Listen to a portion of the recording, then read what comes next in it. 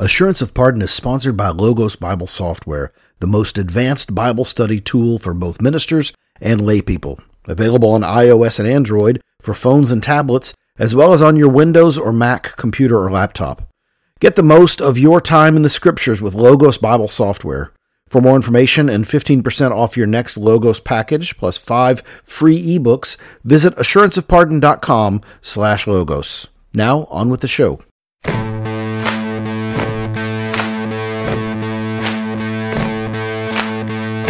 Welcome to Assurance of Pardon, a podcast about the gospel, the Bible, the church, what it all means, and why it all matters. I'm Scott Davis, pastor of Hope Presbyterian Church in Hot Springs, Arkansas. I'm Gage Jordan, lead pastor of First Pres Dyersburg in Dyersburg, Tennessee. Gage, good to be back with you today and our listeners here. Taking a break this morning from our series in Jesus in the Old Testament. We're going to be picking that back up again soon with part 2, maybe part 3 in the Psalms. But we decided that we would jump on the bandwagon that is everybody is talking about, and that is, what do we think about what is being called the Asbury Revival? So if you are a listener of Christian podcasts and reader of Christian blogs and a watcher of Christian YouTube videos, then you've heard lots of people give their 2 cents worth on it. And we want to just talk about this from a Reformed perspective and kind of what our tradition, what we think about things like this. But before we do that, I want to remind our listeners that we're part of the Society of Reformed Podcasts. Gage, can you tell our listeners a little bit about that? Yeah, absolutely. So it's a network of Reformed brothers that have a series of podcasts that kind of cover the gamut of anything Reformed theology. I mean, you've got the Reformed Brotherhood, you've got a podcast about church planning, you've got Distilling Theology. Love those guys. We've got several. You can really see the whole series of shows by going to Reformed Podcasts with an S, reformpodcast.com, or also anywhere you listen to your podcast. If you just want to look at the Society of Reformed Podcasts, that is the mega feed, and all of our episodes are all there together as well.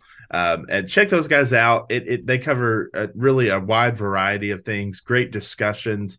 Anything from talking about things like Asbury to going through Reformed confessions and creeds, to Bible studies, sermons, to wrestling with big theological topics, and recommending your favorite beverage. I mean, there's all sorts of things for you to check out. We love those guys. Be sure and give them some love. That's exactly right. Well, Gage, it happened about a week and a half ago. Is that what the date on when the Asbury chapel service ran long?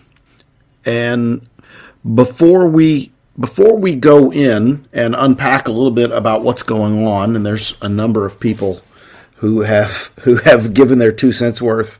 That's right. The first thing we want to say, and this may seem a little bit like we are speaking out of both sides of our mouth, is there's a tendency in our social media age to give a hot take that is a snap answer. That's right. Up or down. We see this on Twitter. Something happens in the news, and everybody in the Twitter sphere gives a judgment call on what they think about that right away. And in fact, if you don't, you often are thought of, cowardice or foolishness if you don't offer your hot take, either full-throated support or full-throated criticism right away.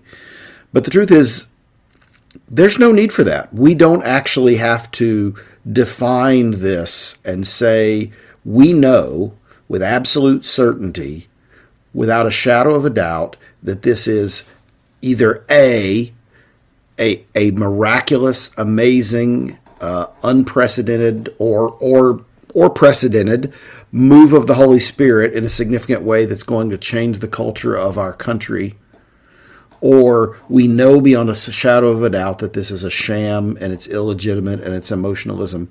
We don't actually have to put a category on it right now. And I don't know why we think we do need to. Well, I mean, I think there's a lot of things here. I think about Michael Kruger had an article come out a couple of years ago, specifically for ministers, that said, "Hey, pastor, you don't have to have an opinion on everything." Essentially, was the gist of the article.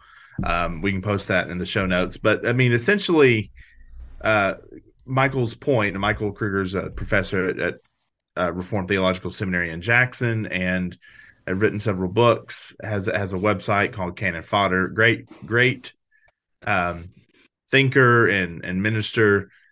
And there is a pressure, especially with ministers. There's a pressure to feel like we need to have a voice on everything that goes on. We need to be an expert in everything. We've talked about this before when it comes to preaching, right? We need to know the gamut, from our opinion on vaccines to foreign policy to the stock market to constitutional law. That's right. 5 ways to be a better husband to the latest keto diet. Like whatever the case may be, we have to be experts on that. So especially in our field, Scott, in our world, it can feel that way where and I was even, honestly, that's probably why I dragged my feet a little bit even to say anything about Asbury, because I was like, man, I don't know that my opinion is needed. Right. But the longer that this has gone on, there is a part of me, if I'm honest, that is like, well, but I don't love the direction that the analysis is going either, right? That I see other Christians just jumping on there, and there's also the culture we exist in. We're facing the effects of two things. One, and we've talked about this with social media before. We exist in a world right now where what I think, what I feel, what I eat, what I wear has to be told to the world all the time, right? So there's that reality of anybody, layperson, minister alike. There's also the culture we exist in right now, to where if I don't blank check, co-sign, blank approve everything you do, everything you think, everything you say, everything you feel, without any reservation or without any footnotes or disclaimers, why are you so critical, Scott? Why do you hate me so much? Why are you trying to tear down what the Lord's doing? And that seems to be the tone with anybody that even with Asbury here, to use this the topic we're discussing. If we share criticism, and we're going to, spoiler alert, if we share any sort of like, man, I don't know, we're Pharisees, we're legalists, this is why Christians can't have nice things. And that's a byproduct of the culture we currently exist in, where I need to, it's the participation trophy of the world, right? Like I need to love everything you do no matter what. And that's exactly the waters that we're swimming in. So it doesn't surprise me at all that now when we talk about Asbury, there's not really room for us to go, well, I mean, I just got some concerns, without like attack. Right.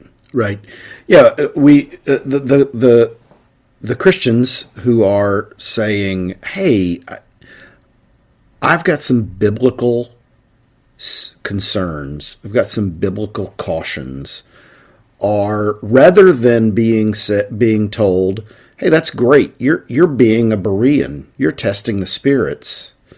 Rather than that, they're being told, you've got a critical spirit, and so this is the problem with so many things in how we talk about so many things. And of course, you're right. It's exactly why would we expect that the discussion around this wouldn't be exactly like the discussion around foreign policy and the war in Ukraine and the vaccine and everything else, is that either you've got to land in one of two binary camps of full-throated approval or full-throated dismissal and critique.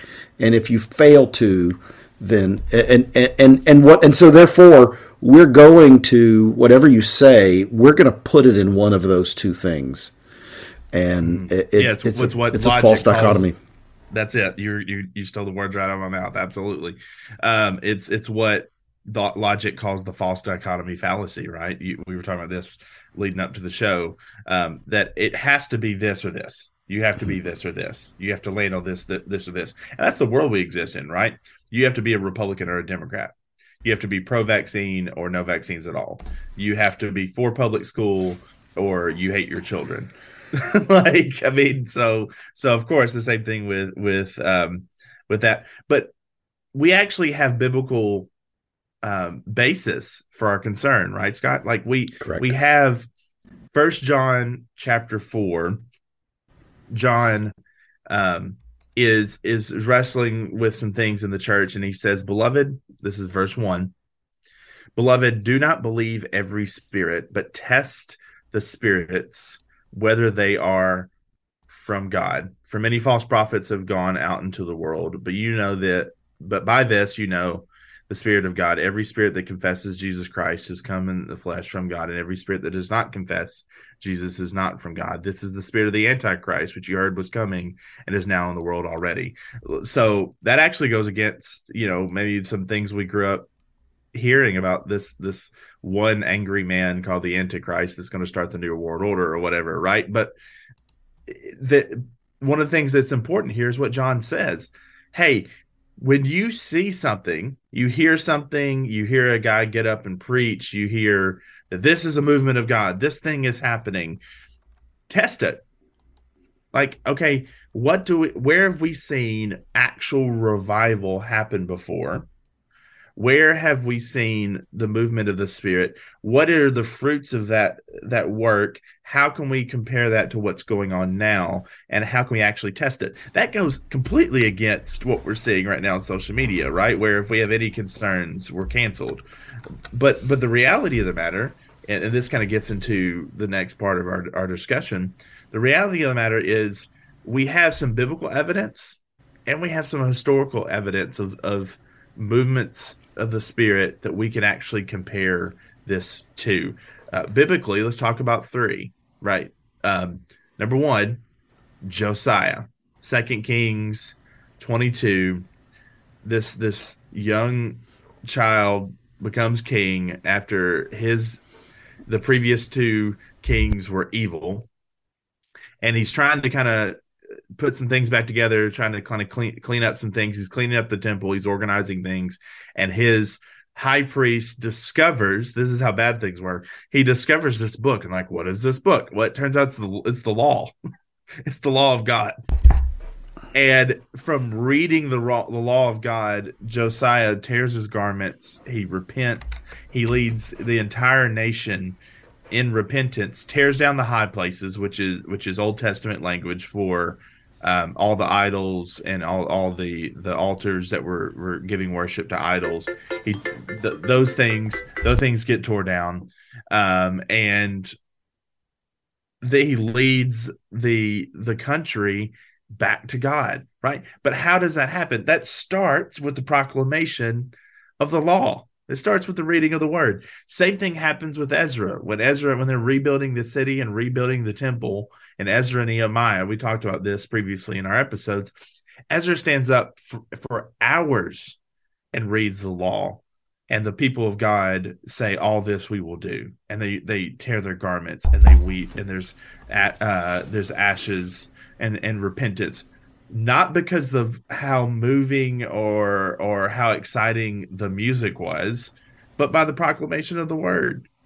Same thing happens with Jonah, right? And Scott, you preached through Jonah not too long ago at your church. Jonah, even skeptically, doesn't want to go to Nineveh. Why? Because he knows the moment that I'm going to preach, you're going to forgive their sins, and right. They're going to repent. And the irony of ironies, and our buddy Tyler Kenyon pointed this out at Last Presbytery, is actually the story of Jonah is a reflection against Israel and where Israel was at the moment. But like in that, what happens? Jonah goes, Jonah preaches, and then Nineveh comes and repents and turns to the Lord. So we have biblical basis in 3 different occasions here for quote unquote revival, if we want to call it that, happening in a nation, and all three times it starts with the proclamation of the word. Now, here's the thing. Again, I don't want to be overly critical. I haven't been to Asbury yet. Some people have made the trek. I haven't been to Asbury yet. This may be happening. And feel free to email us at contact@assuranceofpardon.com and tell us about it, or hit us up on Facebook, Instagram, or Twitter, or the website. I've seen one video of one sermon at the beginning of all this, the chapel message. Yes. And I've seen more than I can count videos of music and singing, which is great. Prayer and music and singing is great. But I've seen one sermon. So. Well, and we're gonna reference in the show notes a number of other content creators who we trust, who have said some helpful things. And the first one I want to mention is Alyssa Childers, who did go there and visited it and was there and found it to be just a sweet time of some students who were singing and praising. But the caution that she had that I thought was very helpful, and this is from someone who we trust, who went there, was quit thinking that this is and this is her term, a Holy Spirit hotspot. Right, I love that language, because we all know what a hotspot is in the Wi-Fi world. Is if I want to pick up this Wi-Fi signal, I've got to get close to it so that I can get it, because there's something happening over there that I can't get where I currently am. And so That's right. The first thing, and so you're hearing an enormous amount of that, is come here and get the Holy Spirit, because the Holy Spirit is here. And you need to get there, because you can't get the Holy Spirit in this measure, in this way, unless you get in your car and you drive to this little town in Kentucky.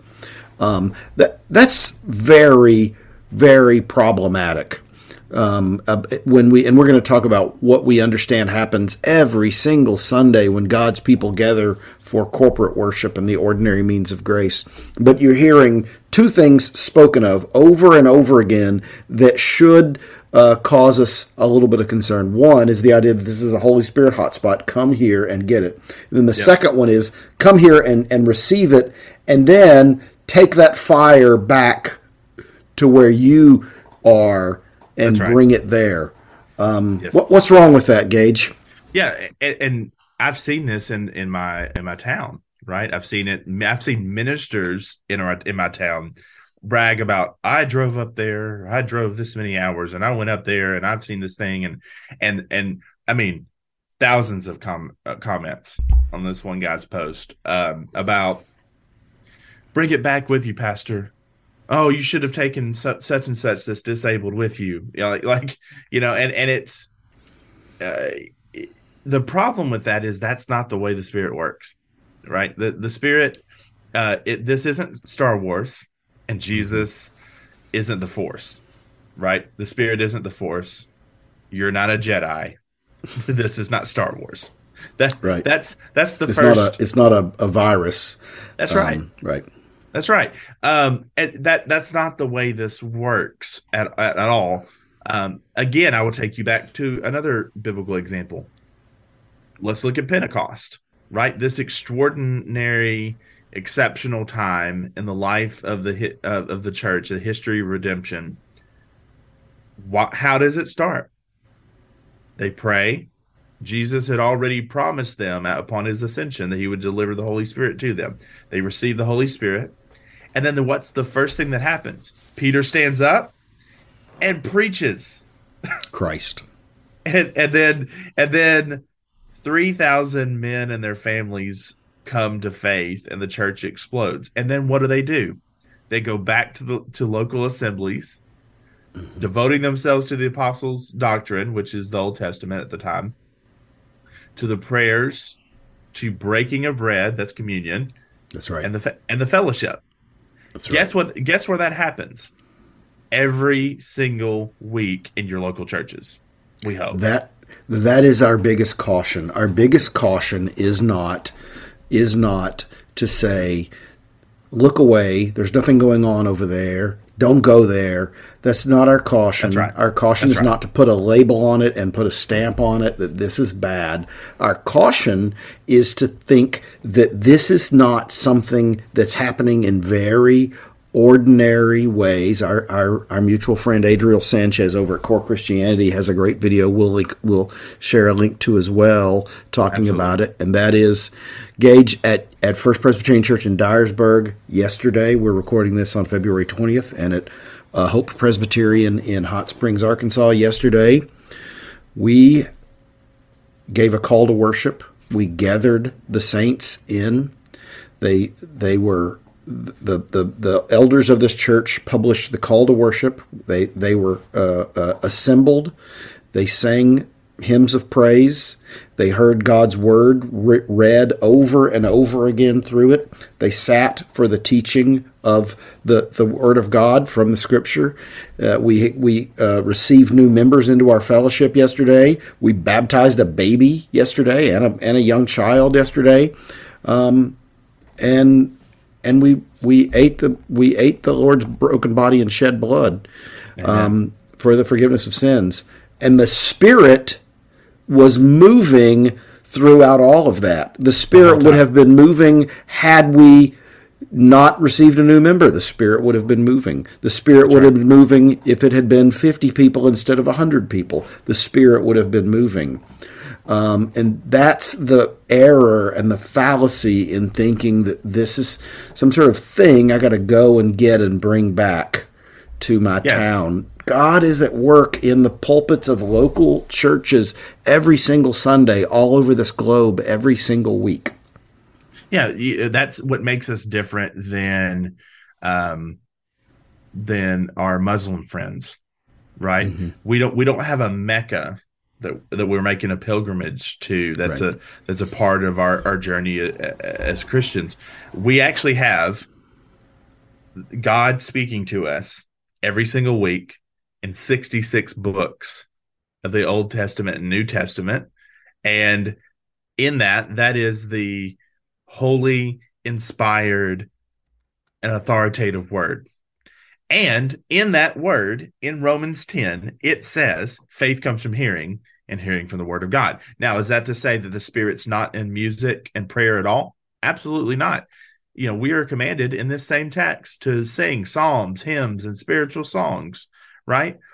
But that is in accompaniment to the proclamation of the word, because faith comes from hearing, and hearing from the word of God. It doesn't come from 57 choruses and pre-choruses, or from deliverances, or whatever the case may be. But the reality of the matter is, if I give you a practical example, Asbury is also, if I understand the history, it was where the Jesus movement, part of the Jesus movement started. And I had a ruling elder back in Arkansas, Rob Holden, who became a Christian during that time in the 70s, right? He grew up in Philly, but he can vividly remember going down to Dallas when all the hippies gathered and listened to Billy Graham, right? And that extraordinary time. But you know what Rob will also tell you? I then grew in my faith. I joined a local church. I was discipled. These are the conversations that Rob Holden could have with me when we were in a trailer park doing ministry in a house church before I became a Presbyterian. And Rob Holden sitting me down at Stobie's in Conway, Arkansas, and saying, hey, help me understand here. What's so magical about you having to go to this geographical location? Why can't you be a part of the local church 2 blocks down the road and just love that neighborhood? Like, is that a possibility, right? But it's where we are currently in this time of evangelicalism broadly, right? We are chasing the experience. That's right. Go ahead, Scott. Yeah. Go. Our good friend, Nathan Inman, who's a bright young seminary student through our Lamp Seminary, has said recently, and I want to quote him, if the fruit of Asbury is not higher church membership, then it is not a revival. God doesn't save people and leave them afterwards. He doesn't baptize people into the invisible church. The fruits of real revival, and we ought to pray for one, will be seen in the local church. That's right. So something that, as we talked about them chasing the experience, this is what I experience every week as a pastor in my town, right? I will have people that will visit my church and they'll say, man, we had a great experience. Your people were so kind, so loving, so welcoming. We enjoyed the service. We appreciated the sermon. We were thankful to take communion. And then I won't see them. They'll show up for a week and they'll leave. And I'll say, oh, well, hey, did something happen? Is there a disagreement? Is there a theological difference that we could talk through? Like, I'll go have coffee with them and sit down with them, and they'll say things like, well, I hear you. We just weren't feeling it. And I'll say, I'm sorry, you weren't feeling it? Help me understand. And they'll say, well, we weren't feeling the Spirit. We weren't feeling it. And my pushback is always the same. So I hear you, but what happens when you wake up on a Sunday morning and you're getting ready to go to church and you're trying to figure out what church you're going to go to and you're just not feeling it? What happens? I said, I can tell you what probably happens. You don't go, right? You stay at home. You maybe watch a sermon on a live stream. If you do that, you just don't go because you weren't feeling it. And then before you know it, you don't go for 6 months because you weren't feeling it. And then you're just not going. And the reality of the matter is there's going to be some weeks you don't feel it. I mean, Scott, we're leading this thing, and there's weeks we show up at church, if we can be transparent, where we're not feeling it. You know what? Because it's not predicated on my feelings. My feelings are not ultimate. My feelings can lie to me, and my feelings can change. I can have feelings about one thing or about a certain person, and then my feelings can change later on down the road. I mean, how many times have you been in marriage counseling and heard a story of a couple about how they got together, and you'll hear this story. The wife will say, honestly, the first time I met him, I couldn't stand him. Like, and then now they're married for 20 years or whatever, right? Our feelings are not ultimate, but our feelings right now are driving the church. There's got to be an experience, the right light, the right mood, the right music, the right TED Talk type message, the right ambiance, and to quote, an old school Derek Webb song, we don't need the Spirit, we need the kick drum, right? And I say that knowing we have a drum set on our stage. Like, I'm not anti-percussion, but I am saying, like, that's where we are right now, is chasing the experience. So it makes total sense then that this extraordinary thing happens, that we are excited about, hopeful for, people have been praying for, you're hoping for the best, and then we think we got to go chase that experience. Yeah. Amen. Folks, we're going to list in the show notes a number of links to some people. I'll go ahead and tell you some of the people. We've mentioned them already. Adriel Sanchez at Core Christianity. There's a clip of him talking about this. Alyssa Childers, Samuel Say at the Slow to Write blog, which, if you're not familiar with his stuff, it's always really, really good. Chris Roseborough, a Lutheran over at Fighting for the Faith, has a helpful video on it. And then Matthew Everhard, a minister here in the PCA, who's a Jonathan Edwards scholar. We're going to link all of those because we want you to listen to some what other people are saying. To listen to what some of other people are saying, and hear the cautions.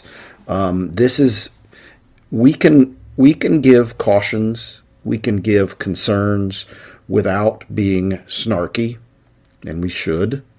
Sure. We can give concerns without saying we hate the Holy Spirit, right? We hate the idea of revival. That's we right. Don't care, and if your skepticism around this is snarky, if it's snarky and smart alecky, then you're doing it wrong. That's right. Yeah. And I would say this too. Another resource we'll put there is an article on Gospel Coalition by Thomas Kidd. Thomas Kidd is a church historian at Midwestern Baptist Theological Seminary in Kansas City. Very smart guy. We not only have biblical evidence for what we can think about when it comes to revival and kind of test the spirits there. I mentioned earlier we have historical evidence, and I think it's important that we study history and don't repeat it where we don't need to, but also repeat it where we need to. And we actually, in our country, have a history of revival we can look to. Right, there was the first Great Awakening in the 1700s during the time of the American Revolution with guys like Jonathan Edwards and David Brainerd and George Whitefield and the like. And there's been tons of ink spilled through Reformation Heritage books. And Joel Beakey, those guys constantly are doing documentaries. If you're not a reader, go watch the documentary on revival, right? There's all sorts of other things that talk about revival. There's Banner of Truth literally to this day still produces sermons that were written during the First Great Awakening. That actually were key things preached that God used to spark the revival. We have history like Ian Murray's Revival and Revivalism that I think is a fantastic book that we'll put in the show notes that everybody should read. And that helps have a good distinction. Revival is a movement of God, right? It's coupled by preaching, repentance, and moving of the Spirit, and long-lasting effect through people coming to Jesus and becoming Christians, right? Then there's revivalism, because after we had the first Great Awakening, we had the second Great Awakening, and some even argue there was a third Great Awakening. By the time they got to the second, there were guys like Charles Finney who were doing the best they could to try to manufacture the first Great Awakening. Because, as Alyssa Childers is going to talk about in her podcast, if you go and look at her 2 episodes on Asbury, alongside the good things, and we're hoping for good things, I sincerely am with Asbury, there is going to be the tares. There's going to be those that are going to try to take advantage of this moment and try to seize the opportunity, and bad things are going to happen. So Second Great Awakening, Charles Finney is an example of this. Revivalism is an example of this. To this day, it's the effects of that are why every week in every small town in America, there are churches that are going to host revival. They're going to have this dynamic speaker either drive in or preach locally, and then they're going to brag about how many decisions, how many people came down, walked the aisle, prayed a prayer, signed a card. It was an extraordinary revival. 47 people came to Christ, and then nothing changes, right? That's revivalism. And it started with Finney in the Second Great Awakening, because he's the guy that started the sinner's prayer. He's the guy that invented the altar call, and they had the anxious bench. Yes. Yeah. They were carrying people out that were falling out in the spirit, things like that. I want you to think about this. Finney comes on the scene in the 1800s. That means there was 1,800 years of church history that we can look towards without a sinner's prayer and without an altar call. Right.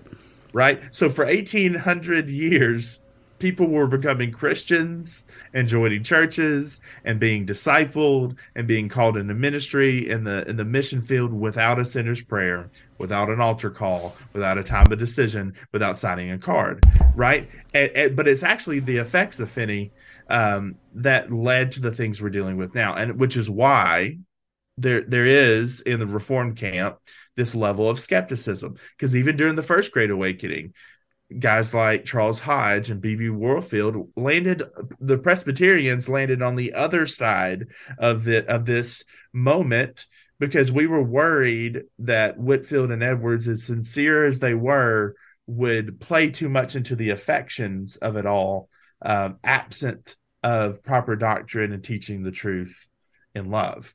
So we have a historical basis for this. I would encourage you, read some church history, study these movements in the basis of biblical and historical movements, and see how God has worked among his people since the beginning.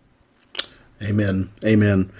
Well, folks, thanks. We hope this has been helpful and given you some categories as you think through how we ought to process, how we ought to think through this. No matter what we are saying about this, we need to do it in a way that is charitable, that is loving, right. that hopes for the best for Christ and for his church and for his people. And we hope this has been helpful and would love any feedback. Right. How can folks reach out to us? Yeah, you see, as I mentioned earlier, you can hit us up on Facebook, Instagram, or Twitter on our pages. You can also, find Scott and I. We're on Facebook and Twitter.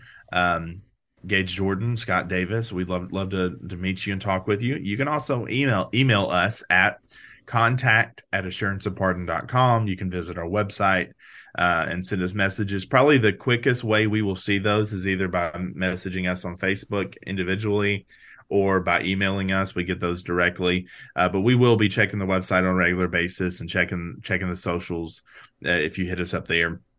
But we'd love to hear from you. We'd love to dialogue with you. If you've been to Asbury, we'd love to hear your story. So again, we don't want to be cynics for cynics' sake, but we do want you to be informed. We do want to try to have caution, test the spirit, be Bereans, root this in biblical reality. And absolutely, as we close, we hope that the Spirit would move, that people would come to know Jesus, that churches will be filled, and that our country would know Christ. That's the Great Commission. We're going to make disciples of all nations, baptizing them and teach them all that Jesus commanded, and that's our hope. Amen. All right, and until next time, this is Assurance of Pardon. God bless.